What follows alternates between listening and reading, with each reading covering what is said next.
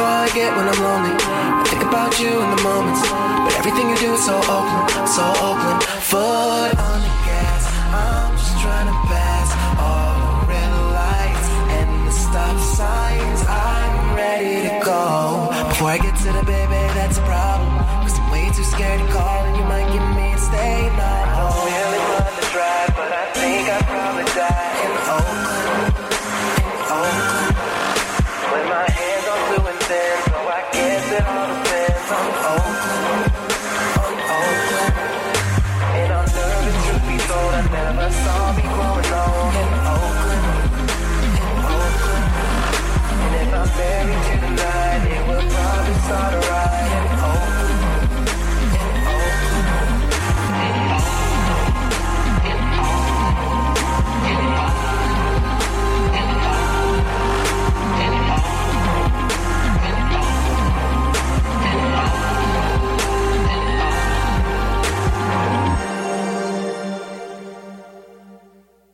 Welcome to the Eastern Shore. I'm Brock Winstead. Today on the show, I talk food politics, including the food politics of parenting, with Twilight Greenaway, the managing editor of Civil Eats. If you're like a lot of people in the Bay Area, you've probably absorbed the lesson that you're supposed to care about where your food comes from and how it's made. It's hard for most of us to escape words like organic, local, artisanal, at restaurants and grocery stores and so on. But the message that those words convey is more often a sense of obligation than any real information. You probably know that there's more to the American food system than labels like that can tell you. The food system and the politics that shape it are complicated.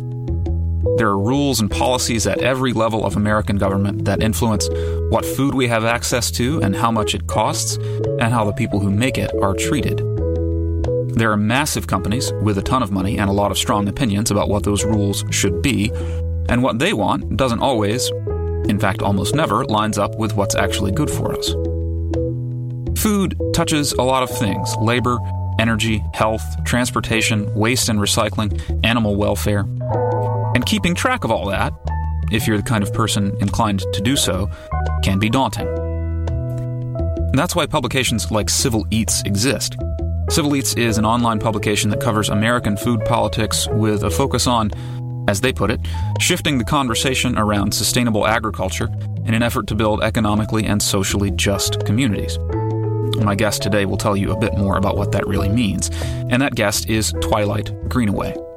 She's a writer and editor who, for about a decade, has been focusing her work on sustainable food and agriculture and food politics. She lives in Oakland and has done work for the New York Times, NPR's food blog The Salt, Gastronomica, Grist, and many others. Since early 2014, she's been the managing editor at Civil Eats. Twilight and I talked about how she got into this work, what the big stories are right now that are shaping the American food system, and how she manages the sometimes tricky food politics of raising a child. Here's Twilight Greenaway on the Eastern Shore. Twilight Greenaway, hello. Thank you for sitting down with me. Sure. Thanks for having me. You're the managing editor for Civil Eats, and in that role you write and shepherd other people's writing about food and food systems in America and sustainability. Before we get too deeply into your work in particular, if there's someone listening who hasn't heard of the publication you work for, describe Civil Eats. I'm guessing there will be some people listening who have not. So Civil Eats is a website dedicated to, as you said, food systems, which is a little different than most media covering food. So we're thinking about food on a fairly macro level. We're thinking about the people who produce it. We're thinking about the environmental impacts. We're thinking about the additives that go into food. We're thinking about the various federal agencies. So there's a lot going on, and we're trying to cover that beat, so to say. And we're a fairly small site, but we publish 5 days a week, and we have I would say, a decent footprint in the social media world as well. We're definitely constantly sort of trying to spread other stories about this type of issue. So we're not just talking about our own work, but we spend a fair amount of time trying to engage in a larger discussion about these issues. If someone says to me that they are a writer or an editor for, say, a sports website, I don't accuse them of being part of a sports movement.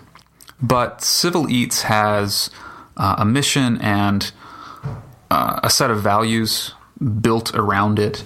So Civil Eats did really come about out of, I would say, the beginning of the American food movement as we know it today.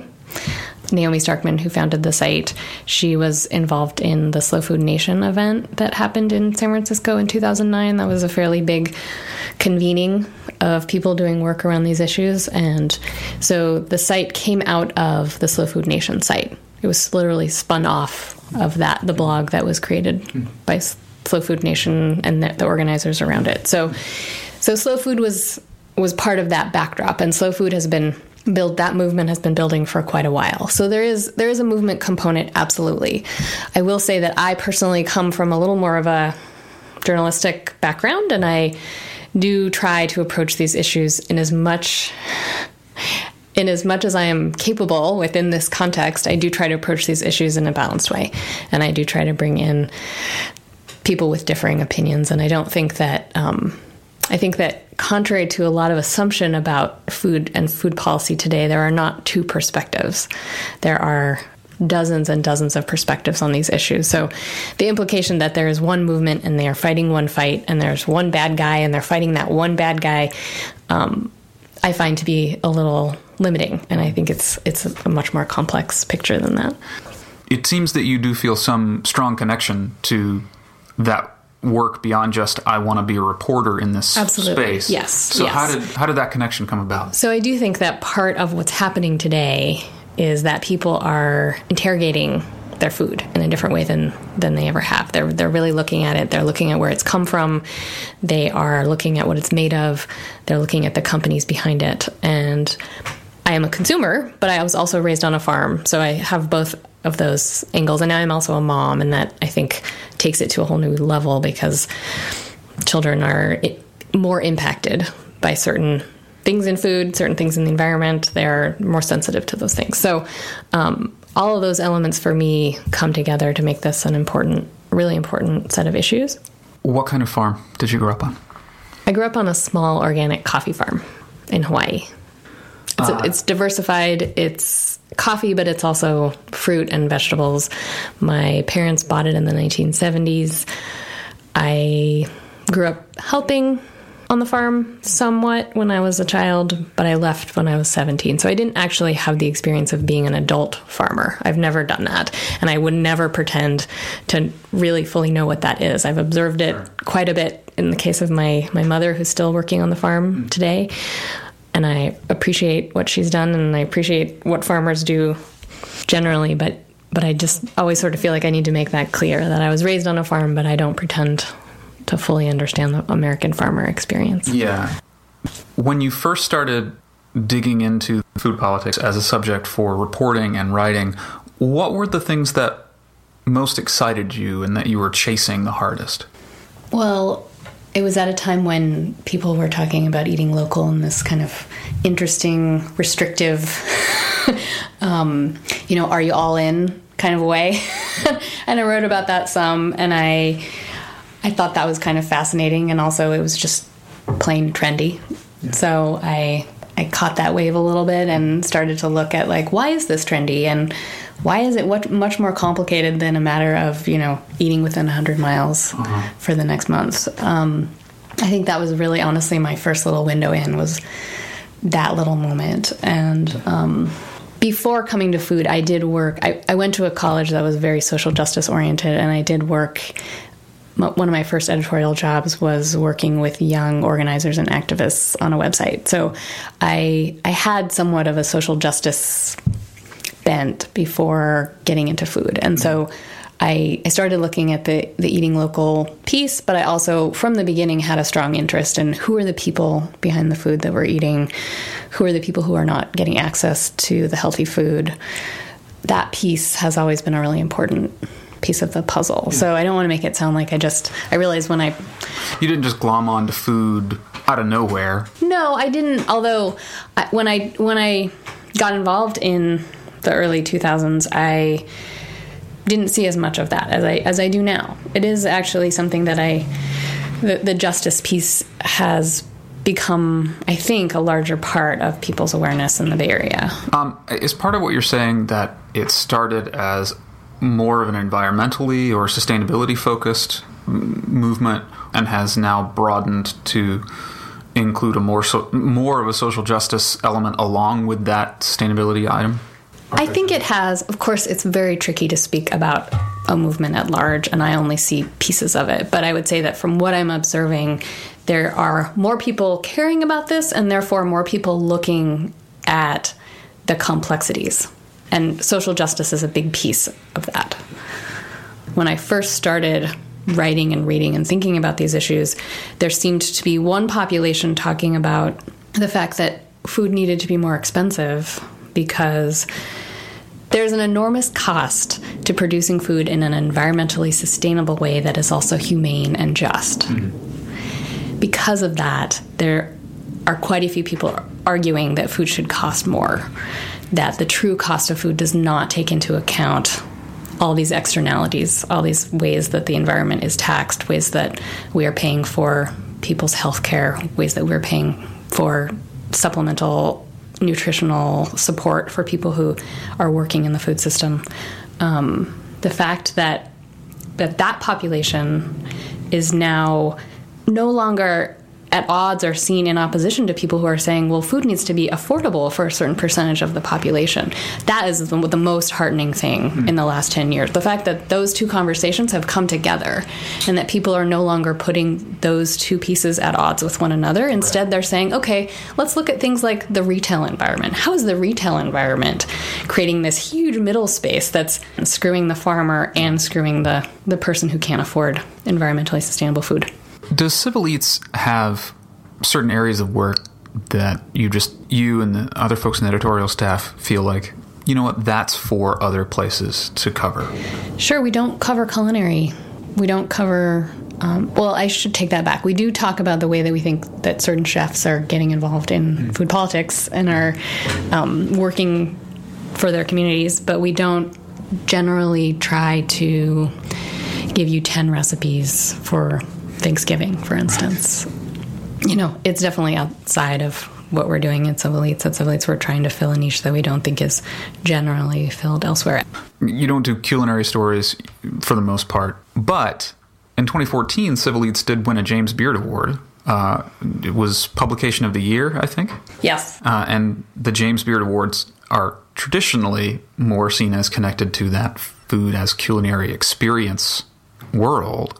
They actually, in their awarding the Publication of the Year award to Civil Eats in 2014, they said, we are recognizing the role of journalism about the food system in a new way. They acknowledged that, and that was really, I think, an important moment for us and for them. Mm-hmm.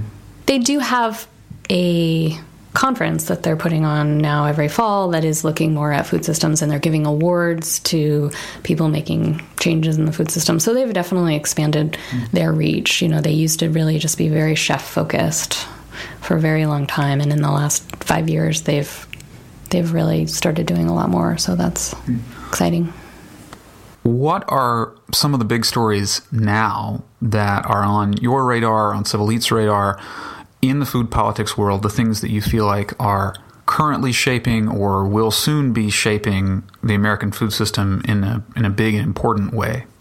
I think one of the big stories, and I don't think it's fully told or fully understood yet, is climate change and how climate change is impacting food and how food and farming can, in many ways, impact and potentially mitigate climate change.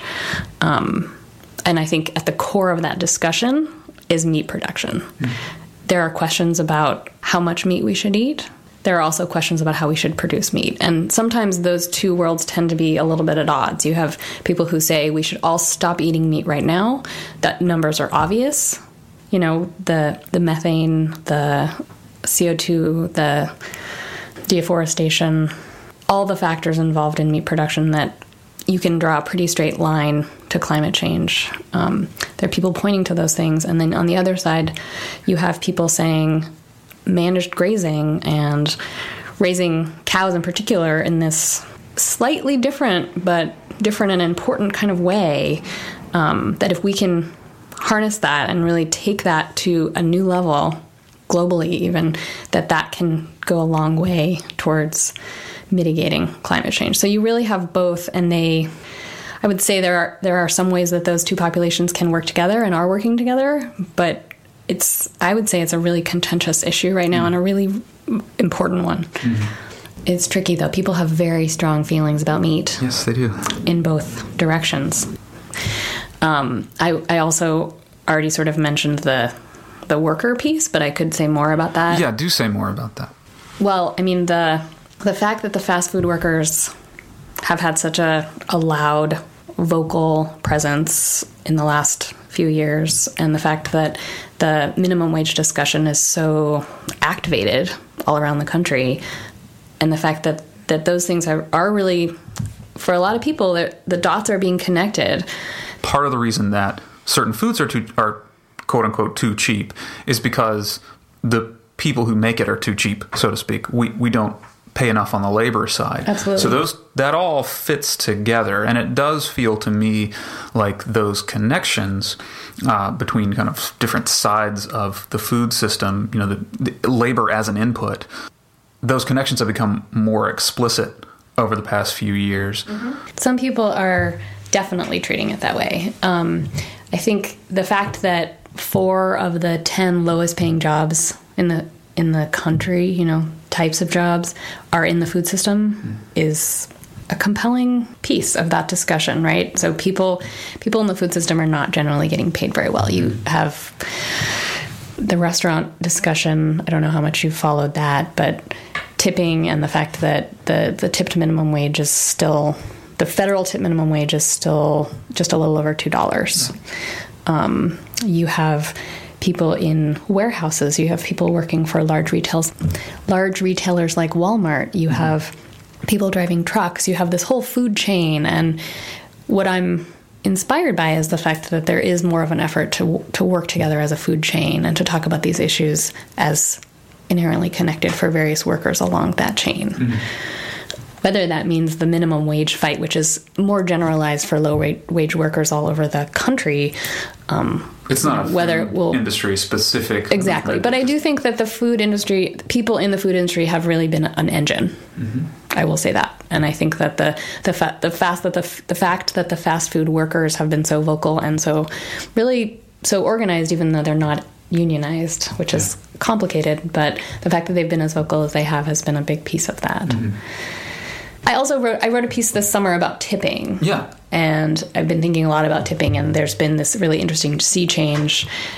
I think that it's very connected to the minimum wage piece, because as restaurants raise the minimum wage, they start to think about the inequality among their employees. So if you have a front of the house worker now making $12.25, and on top of that they will make potentially several $100s in tips, and you have a back of the house employee making $12.25. In some cases they get tipped out, but in some cases they don't. Mm-hmm. And so some restaurants are changing the percentage of tips that get shared from the front to the back of the house, and I think that makes perfect sense. But another approach has been to stop tipping altogether, charge either a percentage increase in the cost of the food, or charge an actual surcharge at like a 20% charge at the end of the meal. Among others, Kamal and Berkeley have done. Yeah. And, Alice Waters did that years ago at Chez Panisse. They've always, maybe always is not the right word, for many years, the tips have all been put into a common pool, and then it goes into people's paychecks, and people just make a better hourly. Mm-hmm. And in a lot of these restaurants, they're more able to offer benefits. So there is a little bit of a leveling. It's not quite a leveling of the playing field, but it's a less uneven playing field being created in some of these restaurants. Mm-hmm. And I do think that that's appealing to restaurant owners. I think it's, of course, going to be a painful change, and there are going to be servers who will leave jobs because they're not going to get as much. But I actually do think it's a change that will continue to happen. Are there things that are maybe kind of on the horizon that aren't quite a part of the popular discussion yet? Absolutely. I think one of the biggest ones is not to be too dramatic about it, but the fact that farmers are more or less disappearing. The fact that people working on a human scale to produce food are retiring much faster than they are able to fill those spaces. And the fact that land is so incredibly expensive in so many parts of the country where agriculture is occurring. This is a much bigger issue, but those two factors, the fact that the American farmer is now, the average age of the American farmer is now around 58. There is pretty clear science around the fact that when those farmers retire, they're more likely to be replaced by large agribusiness interests than they are by individual family farms.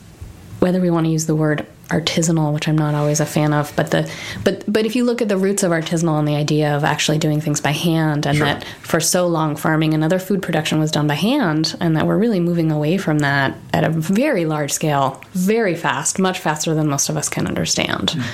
So the disappearance I don't know that we're going to lose hand labor. Okay. I think there will always be laborers. Yeah. I think it's just that the ownership and in many ways, the emotional investment is now going to be compartmentalized away from the people whose hands are involved.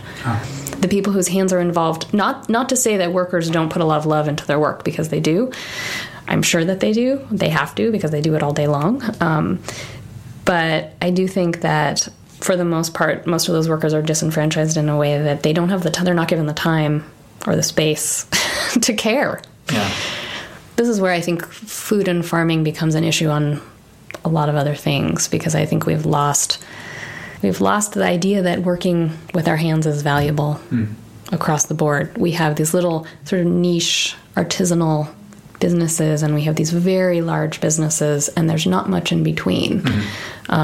You have people talking about this idea of the agriculture of the middle, but it's really kind of, for the most part, mid-sized production in many areas has gone away.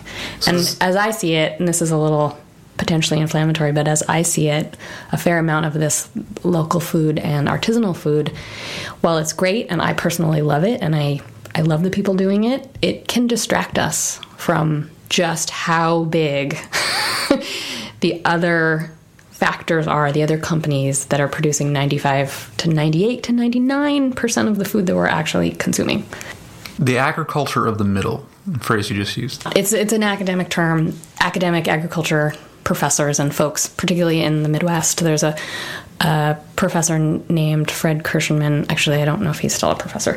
There's an agricultural thinker named Fred Kirschenman who is held up as, I would say, the guy really in charge of the agriculture of the middle, and he worked on a great book with a few other academics and thinkers a few years back, but it hasn't gotten its due as a topic of conversation. What does it mean? So it means that, again, that the middle space in agriculture has fallen away, and that there are ways to sort of rethink what it would take, and there are companies doing this, trying to kind of rebuild that middle space. I would say a lot of them are cooperatives, but there are companies doing it as well. They're looking into, like, how do we create something that's in between the Cargill and the Cowgirl Creamery. You have something like Organic Valley. They're a really good example. They work with a huge network of actually small family farms all over the country, and they're cooperative, but they have a presence in grocery stores right next to the products that Cargill produces, and next to here in the Bay Area, next to some of the products that someone like Cowgirl Creamery produces. So it's really a question of, how do we do more of that? Is it possible to do more of that without that then being sold to the Cargills, right? I mean, what just happened with Nyman Ranch? Right. So this is the story that I'm really invested in right now, is how do these companies come about? How do they stick around? Are they going to stick around? There's a lot of big questions. Your parents bringing you up clearly brought a certain set of values about food and agriculture to the literal table. Yes, and a lot of them I really didn't articulate until I was in my 30s. Right, so you didn't come out of your youth saying, these issues are the most important thing for me, and they're important to you now, but they are only one of many things you care about in the world. It happens to be the world you work in. No person intentionally parents in exactly the same way that they were parented. The way that you are introducing food to your 2-year-old son's life is probably different than the way your parents introduced food to yours. What are you doing differently? That's a great question. Well, he's still young enough that I guess I would hope I have a little leeway and can still figure it out. But I would say that I try to eat with him as much as possible. I try to, it sounds a little weird to say this, but I try not even to enter the sphere where some foods are good and some foods are bad, and some foods some people like and some people don't. I try just to have a lot of food around, eat a lot of food with him, talk about how everything I'm eating is delicious as much as I can, because most of the food that I eat is delicious, and I'm really lucky that way. Yeah. I love cooking, and I love the fresh produce available to us here, and there's so much dogma around how you have to help your child try the food. You know, I don't even know how many times, 10 times, 20 times. There's a lot of times when you're supposed to introduce a food to a child before they can really safely say they don't like it. And I think my friends and family would agree that I don't have to worry too much about that. I have a good eater. My son is so far very interested in food and very hungry and has quite a metabolism. So I'm not as worried about that as a lot of other people. But I also, I know the nitty-gritty around sugar, and I think a lot about antibiotics and meat. And I think about these things, absolutely. And I daily kind of go back and forth between using what I learn in my job to inform the decisions around what I feed Marlo, and then also trying to sort of ignore some of it when I can and allow for him to eat for pleasure, and, allow for him to eat things that, of course, I would never personally feed him, but that enter his life. I mean, he's fed by other people. Sure. Right. You don't have total control over everything. I don't. In fact, I would say I have about 50% control. Yeah. And I try to do what I can with that 50%. And of course, I try to influence what he eats in other places. I pack him lunches, but I know he doesn't always eat what I pack him. That number starts at 100% and only gets smaller. Oh, absolutely. Absolutely. And I have no doubt that he will go through a phase of wanting to eat entirely different things than what I eat and what I serve him. But my sister went through that phase, and she and I eat exactly the same now. And I think that is more about sort of building in an early respect for, like, what it is to make a salad, and how delicious it is when you steam a beet. And at 2, you're not sitting him down and having a conversation about factory farming. No. You're just trying to model good behavior and talk about the fact that food grows outside and that we can pick it, and that it's a really fascinating process and we can participate in that. And I think there are all kinds of statistics about kids who understand where their food comes from and participate in the process. I mean, the Edible Schoolyard has done a pretty good job of tracking that, and so have some other academics, and it really bears out. Kids who pick the green beans are way more interested in tasting the green beans and eating the green beans later, and they may even ask their mom to cook green beans at home when they get there. So I see that even in small ways with my child. Like when he is sitting there with me and he sees that I put the beans in the bowl and I put water in them to soak them overnight, and then he sees that in the morning, he's a little more interested in eating those beans when I cook them. Because some sort of magical things happen to them. Exactly. Yes. Do you see yourself at some point sitting down and having the conversation explicitly about, say, factory farming and where food comes from in that way? That being sort of, didactic sure about it? It will come up at various points, but I kind of cringe at the thought of that, at least too early. I just know that if I hammer on it too hard, that he's gonna rebel. So it's very tricky. Yeah. I mean, my mom has been an activist in some ways in Hawaii, and she's also will have an influence, I'm sure. And my mother-in-law is a gardener, and she will have an influence. And, there are all these different little pieces, but I can only do so much. Yeah. Speaking of only doing so much, I'm not quite sure what the right metric is, but if Civil Eats had one more person could go to whatever ratchet up to the next step, what are some things that you would love to be doing but just don't have the resources for right now? Great question. I mean, we have kind of a wish list, but one of the big ones is we would love to have a person in Washington, D.C.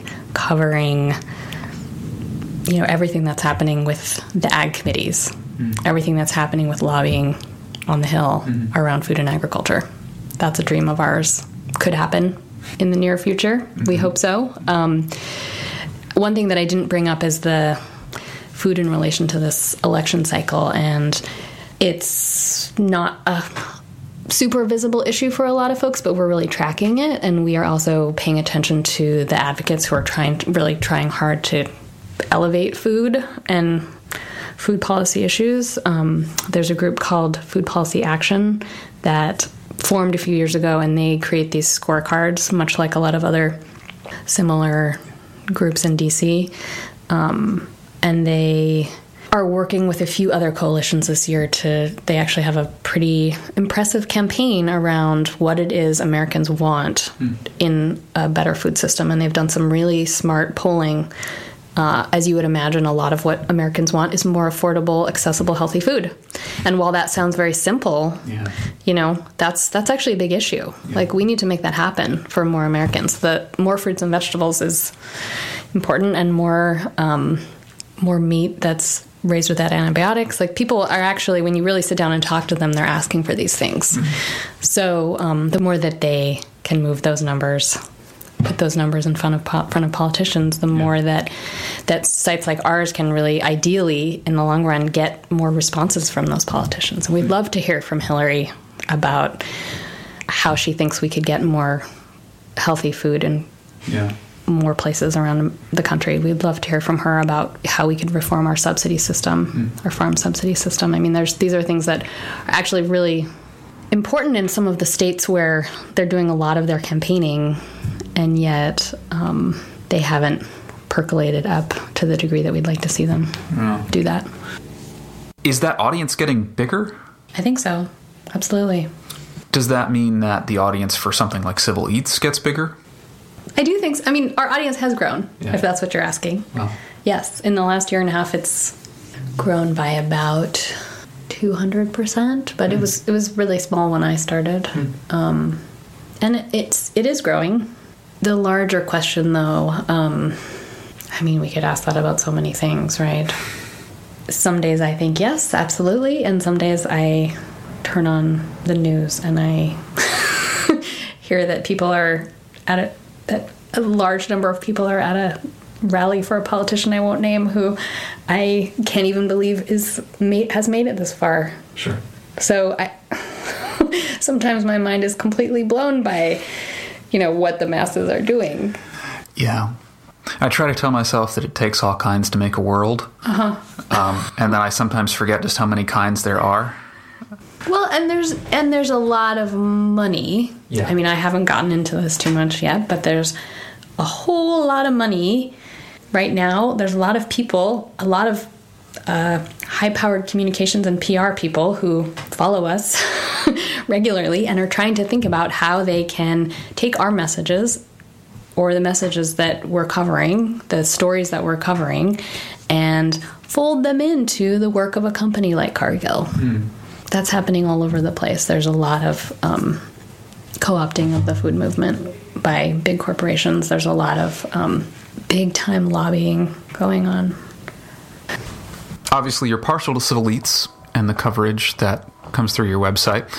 But who else is doing good work out there? What are other sources of good coverage of food politics and food systems reform in this country?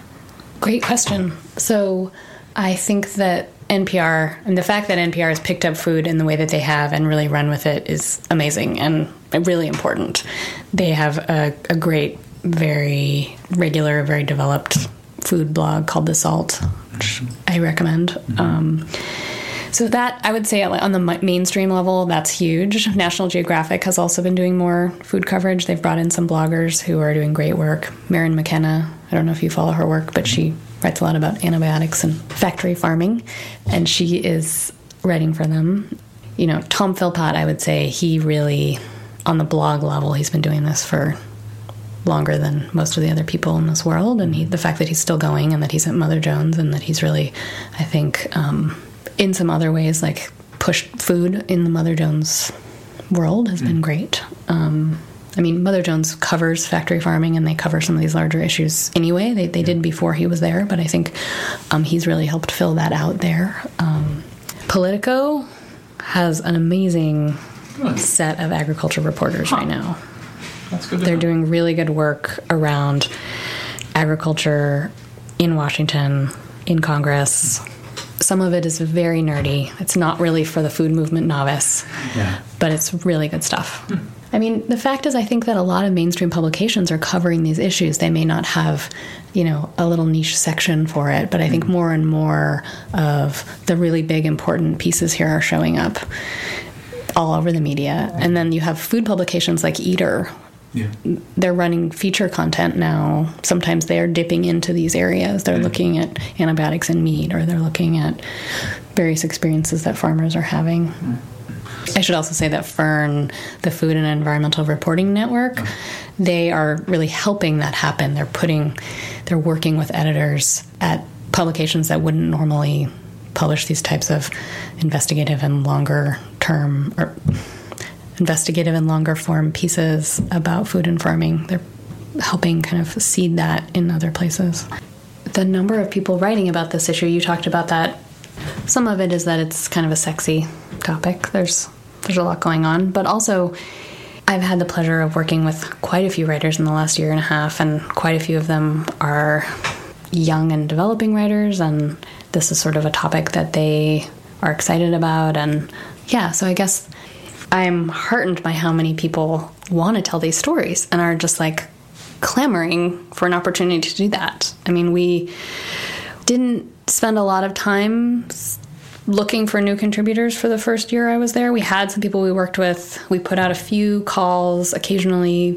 And then in the last few months, we've had a few larger sites share the fact that we were looking for contributors. And so this last month in particular, I've really been flooded by a lot of people wanting to write for us. And it's been a little overwhelming, but also really exciting. You know, if I stop and step back from the day-to-day stress of it, it's great how many people want to get in there and want to work out these complexities and want to talk to other people about it and get the story and, figure out why it matters and explain why it matters. And all of that has been really actually very inspiring.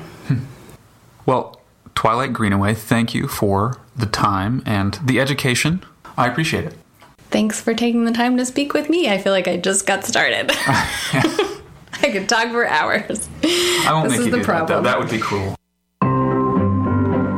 That was Twilight Greenaway, the managing editor of Civil Eats. You can find her writing and some of the products of her editorial work at civileats.com, and you can see more of what she does at twilightgreenaway.com. You can find links to those sites and so much more at tespodcast.com, the online home of this show. You can listen to previous interviews, subscribe to the show. That's something you can also do in iTunes or Stitcher. No searching needed, though. You can find links to both of those at tespodcast.com. Come say hi. This has been The Eastern Shore. I have been and continue to be local artisanal Brock Winstead. Thank you for listening.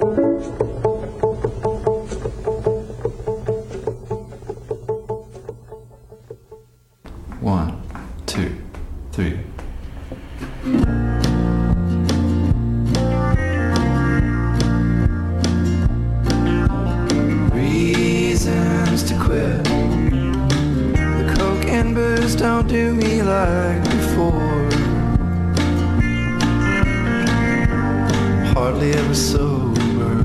My old friends don't come around much anymore. Reasons to quit. The low is always lower than the high. Reasons to quit don't outnumber all the reasons why.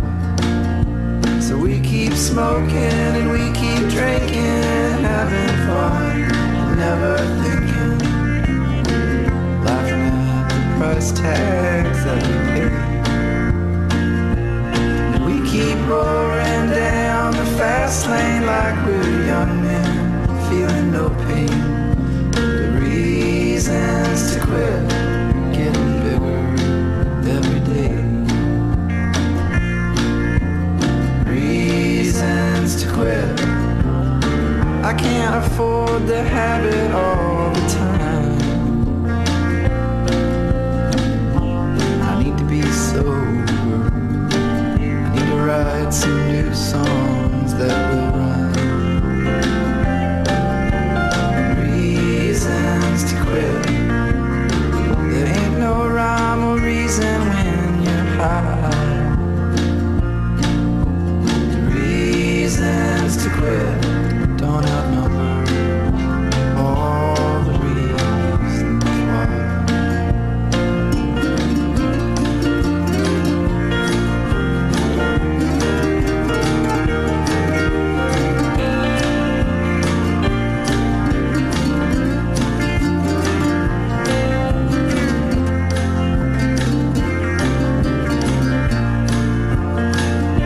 So we keep smoking, we keep drinking, having fun and never thinking, laughing at the price tags that we pay. And we keep roaring down the fast lane like we're young men, feeling no pain. Reasons to quit getting bigger every day. Reasons to quit getting bigger every day. Reasons to quit are getting bigger every day.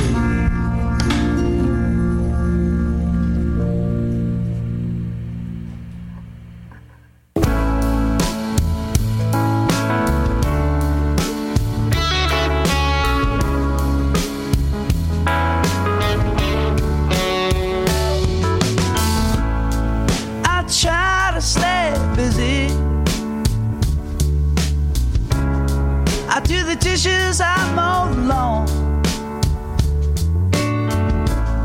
I try to keep myself occupied, even though I know you're not coming home. I try to keep the house nice and neat. I make my bed, I change the sheets. I even learned how to use a washing machine. Keeping things clean doesn't change anything.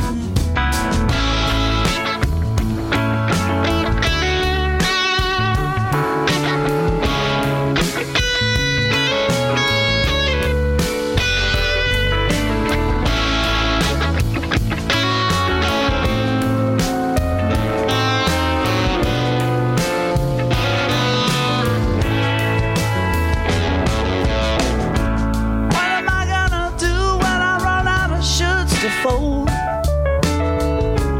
What am I gonna do when I run out of lawn to mow? What am I gonna do if you never come home? Tell me, oh, what am I gonna do?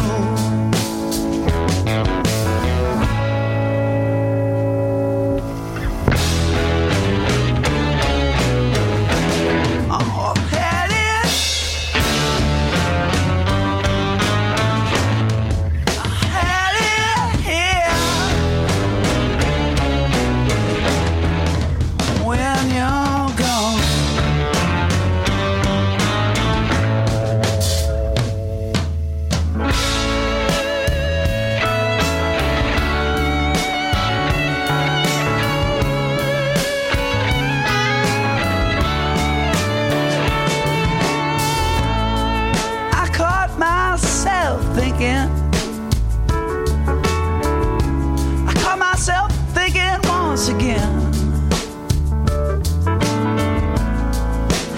Try to keep my mind out of this.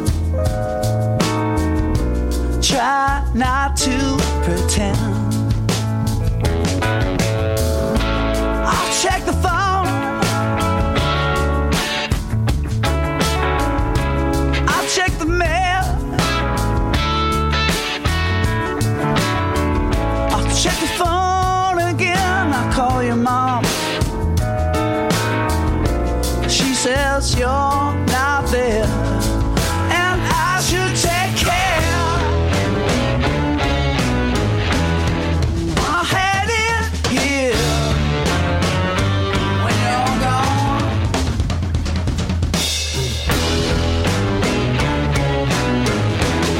I had it.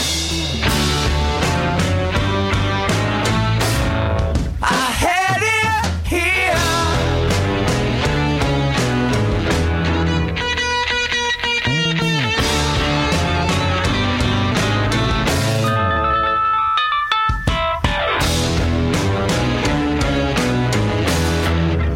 When you're gone.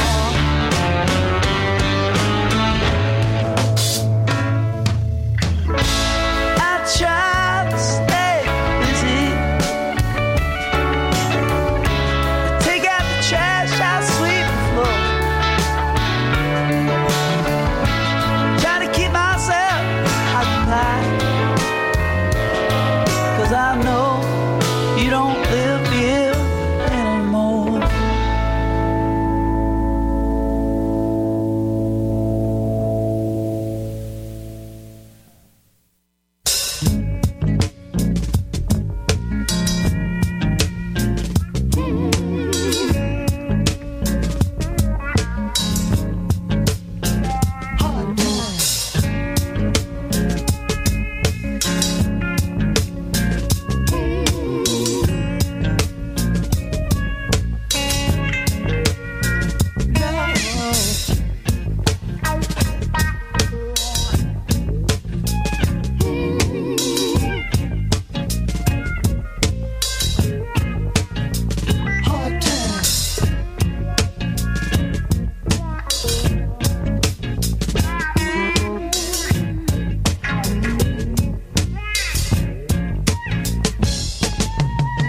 Cold, cold eyes on me, they stare.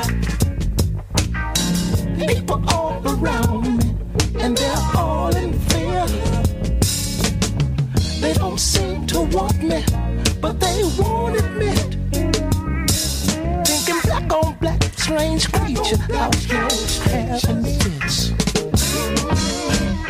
From my body house, I'm afraid to come outside. Although I'm filled with love, I'm afraid they'll hurt my pride. So I play the part I feel they want of me, and I'll pull the shades so I won't see them seeing me. Having hard times in this crazy town. Having hard times. There's no love to be found. Having hard times in this crazy town. Having hard times. There's no love to be found.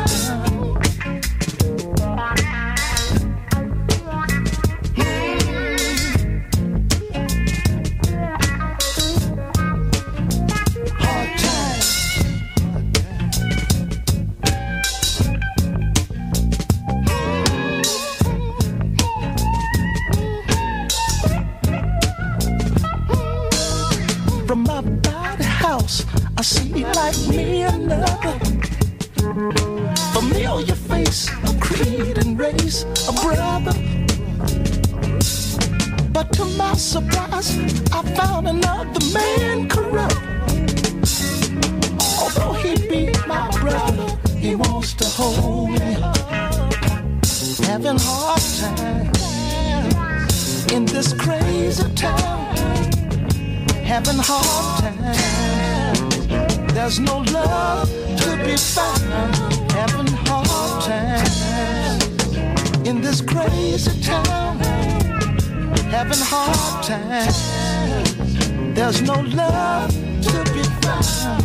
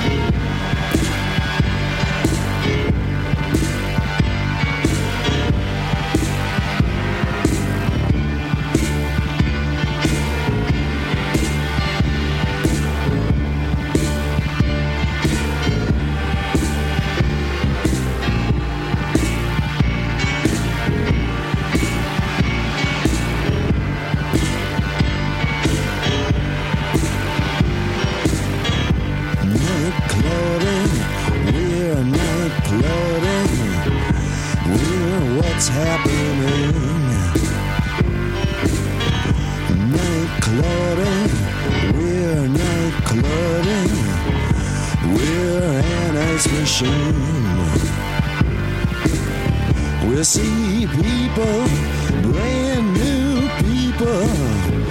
There's something to see. Night clubbing, we're night clubbing. Oh, isn't it wild?